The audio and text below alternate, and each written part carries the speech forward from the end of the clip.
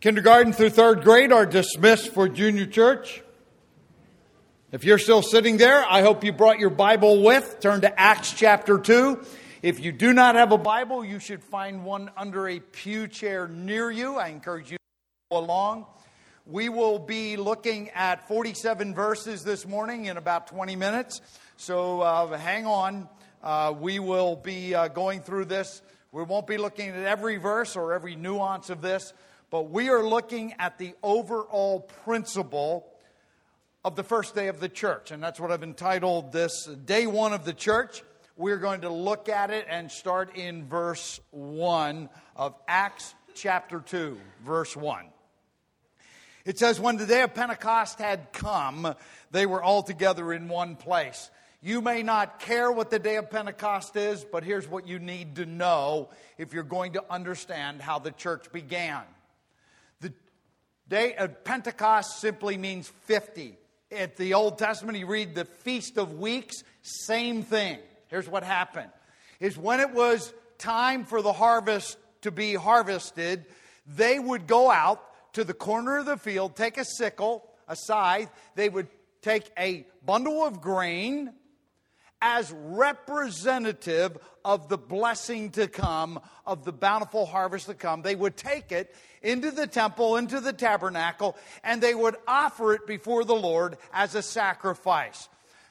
The sacrifice of the first fruits. It was thanking God ahead of time for His provision.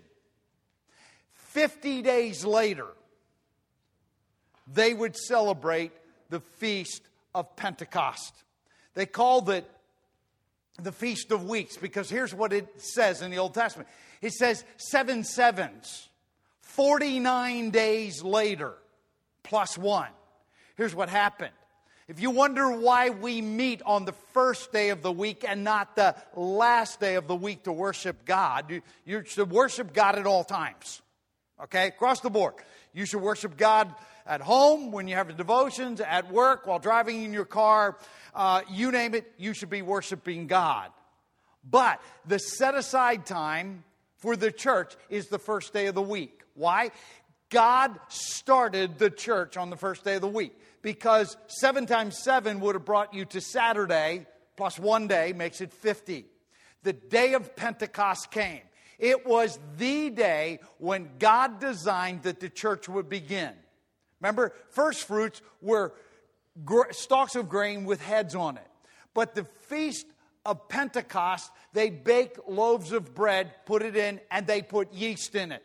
Telling us, and by the way, Ben said even in the Nakanai tribe, there are problems in the church. Well, guess what? This is the first feast, the first offering that had yeast in it. Because God knew exactly what I am like.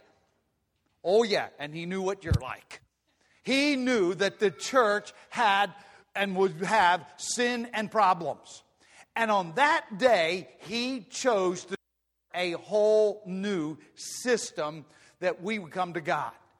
Based on what they were just singing about Christ and only on Christ. The people that were gathered there were Jewish people. Some of them were true believers in Jesus Christ, about 120 of them. But there were at least 3,000 more people that were gathered at the temple. They were gathered there from all over the Roman Empire. 14 or 15 different dialects, locations, and people groups were gathered there to celebrate the Feast of Pentecost. And as they're gathered there, 120 of them that had just witnessed Jesus Christ being taken right up into the clouds out of their sight, going back to heaven. They had just witnessed that. They are there, and they're all gathered, as it says in verse 1, in one place. And in verse 2, it says, suddenly there was the sound of a mighty wind. It does not say it was windy or a tornado took place. Simply says the sound of it was there. And then they saw something that looked like tongues of fire. I try to picture what that looked like. The only thing that comes to my mind, it looks like lightning. I don't know. But nobody is getting zapped by lightning, and no wind is blowing anybody off their feet. But God is doing something to get everyone's attention. And he gets at least 3,000 people's attention. And because he wants to make sure that everybody knows that he is going to do something that is different from what he had done before. And these people are gathered there, and we're looking now about verse 6. And it says, all these people, they were bewildered. And they heard the 120 speaking in languages that they understood, but they knew that the 120 were Jewish people from Jerusalem who didn't know their local dialects. But they were speaking them. They were languages not learned by the speaker, but understood by the listeners. That was not a gospel message. All they were doing there is proclaiming the wonderful works of God. And everyone that was looking on and listening, it says in verse 7, they were amazed and marveled. It's saying, how can these Galileans be doing this thing? This is something. We hear them in our own languages that we were born into. What is going on? It goes on to list those different dialects. And then it says, some of them start mocking. They're like, we know what it's going on. This isn't something from God. This isn't something spiritual. These guys are drunk. They're acting. Well, drunk people don't make sense. These people were making sense. But they were mocking them because at this point, these people, Jewish people, were still thinking they're going to get to heaven and be right with God because they were born Jewish, or they joined the Jewish sect of the religion, or they were keeping the Old Testament law and they're going to be good enough to make it. And so they're not really interested in this person, Jesus. In fact is, lots of them would have been joined by others who only a very short time before that were yelling, crucify him, do away with this man. You see, Jesus upset everything. They thought they had it all nice and together. They had their little religious things that they did. Jesus came along and said, no, it's not good enough. In fact, all the law did was show you how far short you fall of meeting God's standards. And Jesus said, I'm the way, I'm the truth, I'm the life. Nobody gets to heaven, nobody comes to the Father but through me. He threw a monkey wrench into their nice little religious way of thinking. And in the midst of that, we get a sermon. The first evangelistic sermon that began the church. Now remember, everybody's attention has been gotten. Whether it was the wind, the sound of the wind, whether it was lightning, whether it was people speaking in languages that they had never learned, all of a sudden everybody's like, hold it. This is not normal. Something's out of place. Something isn't what the usual. God is doing something. They had to admit that. And that's when Peter stands up. Now, it says that he had to declare. It says he raised his voice. He's talking to 3,000 people. How he did it, I don't know. They must have had good acoustics, whatever it was. And he stands up and says, hey, folks, these people aren't drunk as you think they are. But this is what is going to happen in the future. And it's happening right before you. See, he quotes from the Old Testament. He quotes from Joel, and he says, these things are going to happen. And they are literally going to be fulfilled. They haven't been yet. In the future, when Jesus Christ comes to rule and reign, these things that are quoted, I'm not going over that. I don't have time. But these things are going to happen. And we know this wasn't the fulfillment complete of it because it says the sun is going to get dark and the moon's going to turn to blood and all kinds of things like that. That didn't happen that day. But some of it did. It was a foreshadow of what would happen in the future. And God used that to get their attention. But in verse 22, Peter gets to the crux of his message. The crux of his message is this. Men of Israel, listen to these words. Jesus the Nazarene, a man attested to you by God with miracles and wonders and signs, which God performed before you in your presence.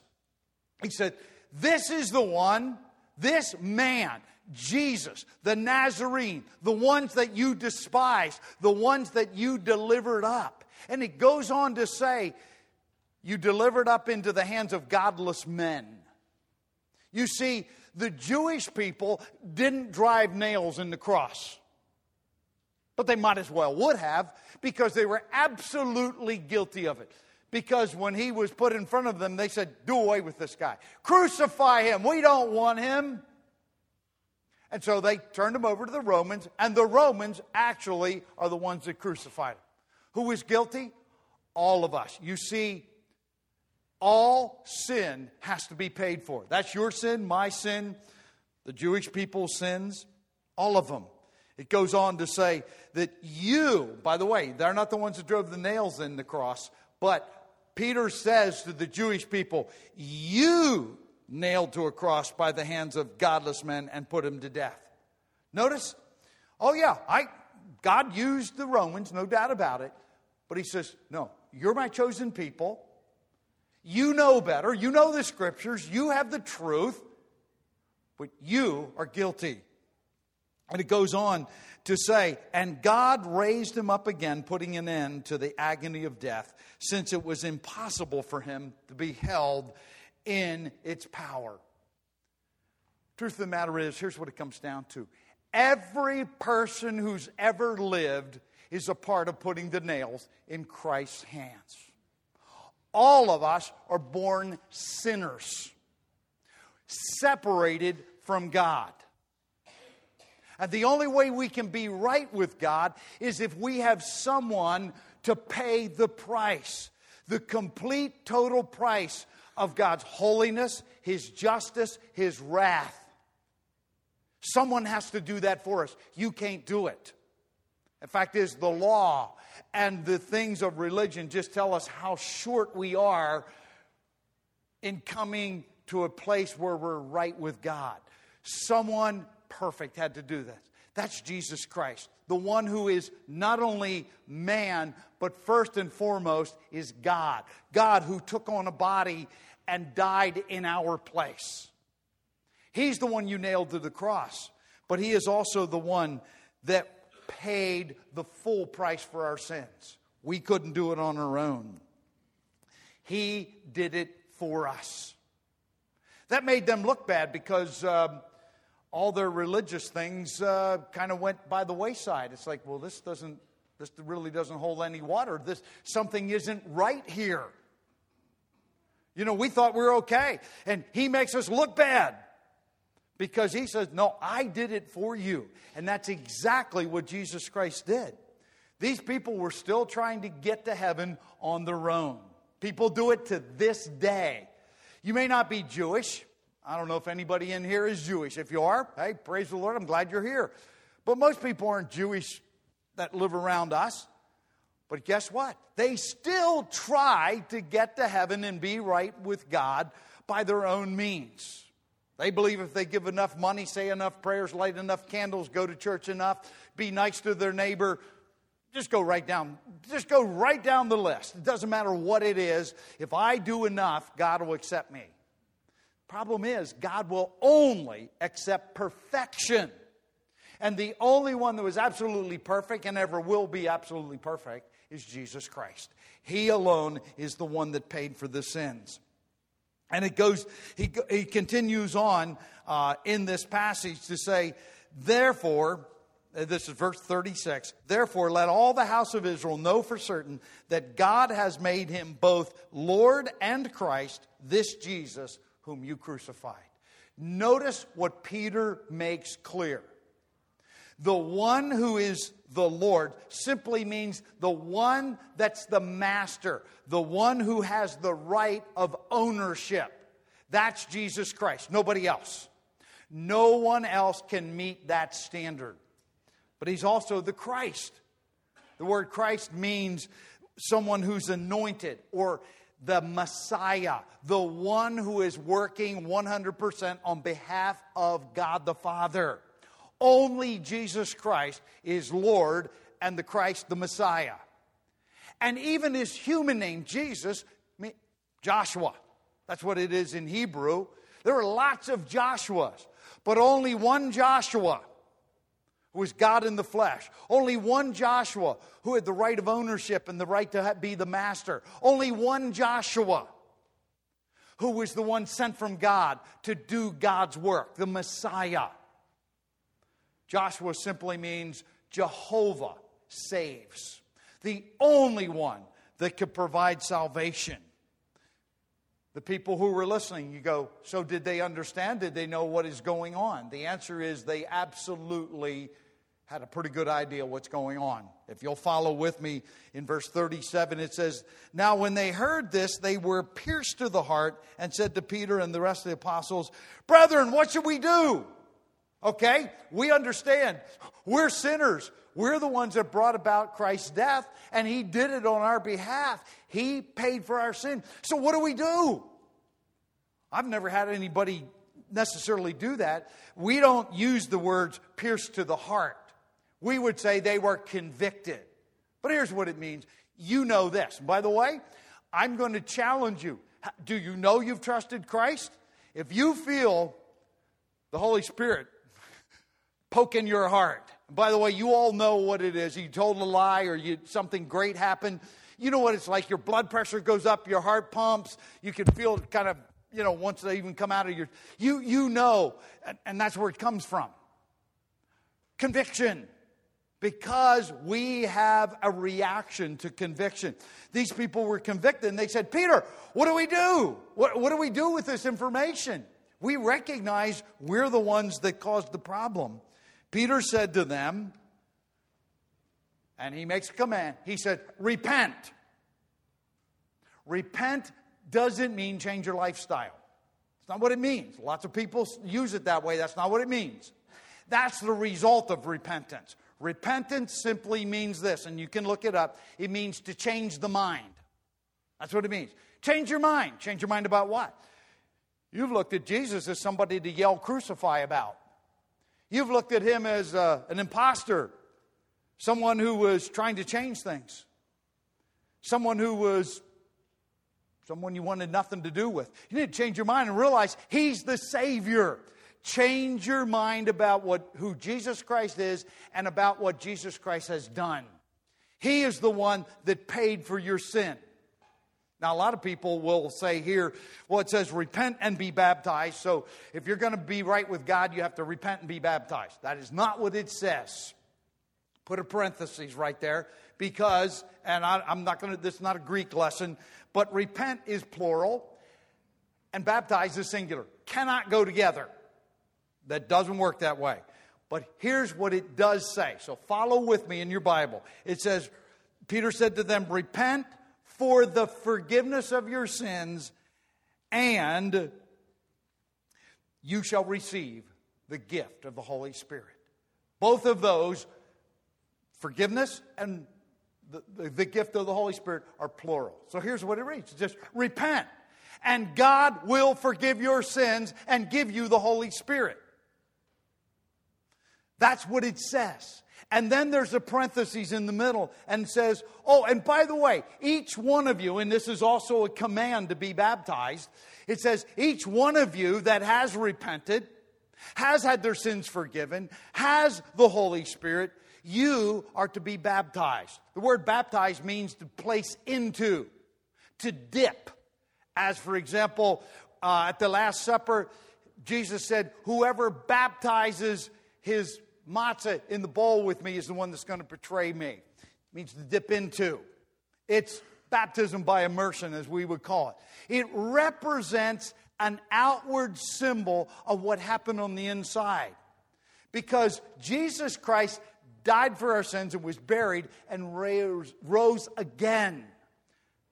All it is an outward indication, an outward identification of what happened to us spiritually. We died with Christ, we were buried with Christ, we were raised with Christ. And the God-given biblical way of giving a testimony and showing the world that you're a Christian is baptism. And is it an option? Well, it won't keep you out of heaven, but if you're going to be obedient to what God says, it says this is a command. You can't get saved without repentance. But you also can't be fully obedient without being baptized. And that's all that's saying. That day, there was a response to that message. We'll pick it up in verse 40. And it says, with many other words, he solemnly testified and kept exhorting them, saying, be saved from this perverse generation. Remember, why did he say saved from this generation? Is there something different there? The answer is yes. They were the ones, that was the generation that yelled, crucify him. So you don't want to be identified with this generation. You want to identify with Christ, not with the crowd. You want to be different, without a doubt. And it says, those who had received his word were baptized. And there were added that day about 3,000 souls. Here's what happened. That day, and yes, there was plenty of room. I don't have time to go into it, but there was plenty of place to baptize 3,000 people in one day. If you want to, go look it up in the encyclopedia or whatever, is all Jewish people before they went into the temple had to ceremonially dunk themselves in water before they were allowed to go in. By the way, nobody went into the temple grounds with a fancy hairdo because it got washed out before you got there. It's just the way it was. All that was available right at the steps going into the temple. And there was about 120 people that would be doing the baptizing. They could easily do it. But the point is, they received the word. They took what Peter had said for themselves. They received the word. They truly repented. They changed their minds. And immediately said, we want everybody to know it. We're going to be baptized. And they were. And it says that they were counted. Somebody did an accounting. There were at least 3,000 people that day that repented. 3,000 people that were baptized, 3,000 people that were counted as Christians that day. Point is, if you've never trusted Christ, that's the important one. If you've never said, I need to see Jesus Christ as the only way of salvation, plus or minus nothing, you need to change your mind to that mindset and receive what God has said. Receive Christ, his salvation.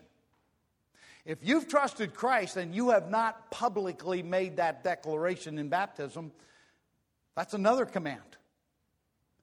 By the way, the only command I know of in the New Testament for disciples of Christ that somebody else does it for you. It's in the passive, which means I choose, yes, I'll be baptized, but somebody else actually baptizes me.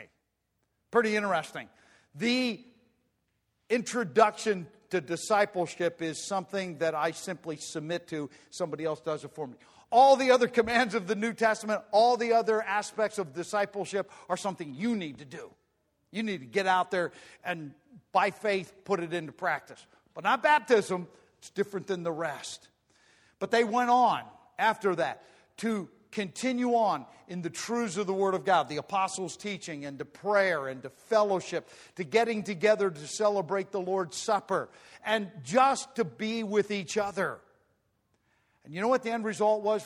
Verse 47. It says, the people around them saw that they were different. There was a huge difference in what they were like when they came to Christ. I'm going to ask you as we bow your heads. Father, I pray that as we bring this to an end, that anyone that is not sure that they have repented and they see Jesus Christ for exactly who he is, that he is God in the flesh, the one who shed his blood, died on the cross for their sins, that they would trust Christ, simply acknowledging to God that they know they're a sinner and they can't save themselves. Acknowledging that Jesus Christ alone paid the full penalty for our sin. And that he rose again, proving that that transaction had taken place. God's holiness and righteousness and judgment had fully been dealt with. And Lord, that they would ask Jesus Christ to save them. And Lord, if there's others who realize that, yes, they've trusted Christ, never publicly made that known by that public identification of baptism, that they would make that choice to take that next step and make the choice to publicly identify themselves as Christians. And Lord, there are others who, they've done those two things, but they've just kind of been floundering around and not getting in the Word and not praying and not fellowshipping. I pray that that piercing of the heart would take place. And Father, I pray that those that have made those decisions, that they would let me know by email or by just talking to me or a phone call so that we could help them, whether it's show them the fullness of the work of Christ in salvation, to prepare for baptism, to know the next steps to take in their Christian life. Lord, I pray that you would do your work, that people would have changed lives, that those around them would see that indeed they are different, and that others would come to Christ. Lord, we thank you for what you're going to do through Jesus Christ our Lord. Amen. God bless. Go with God and be a blessing to someone else.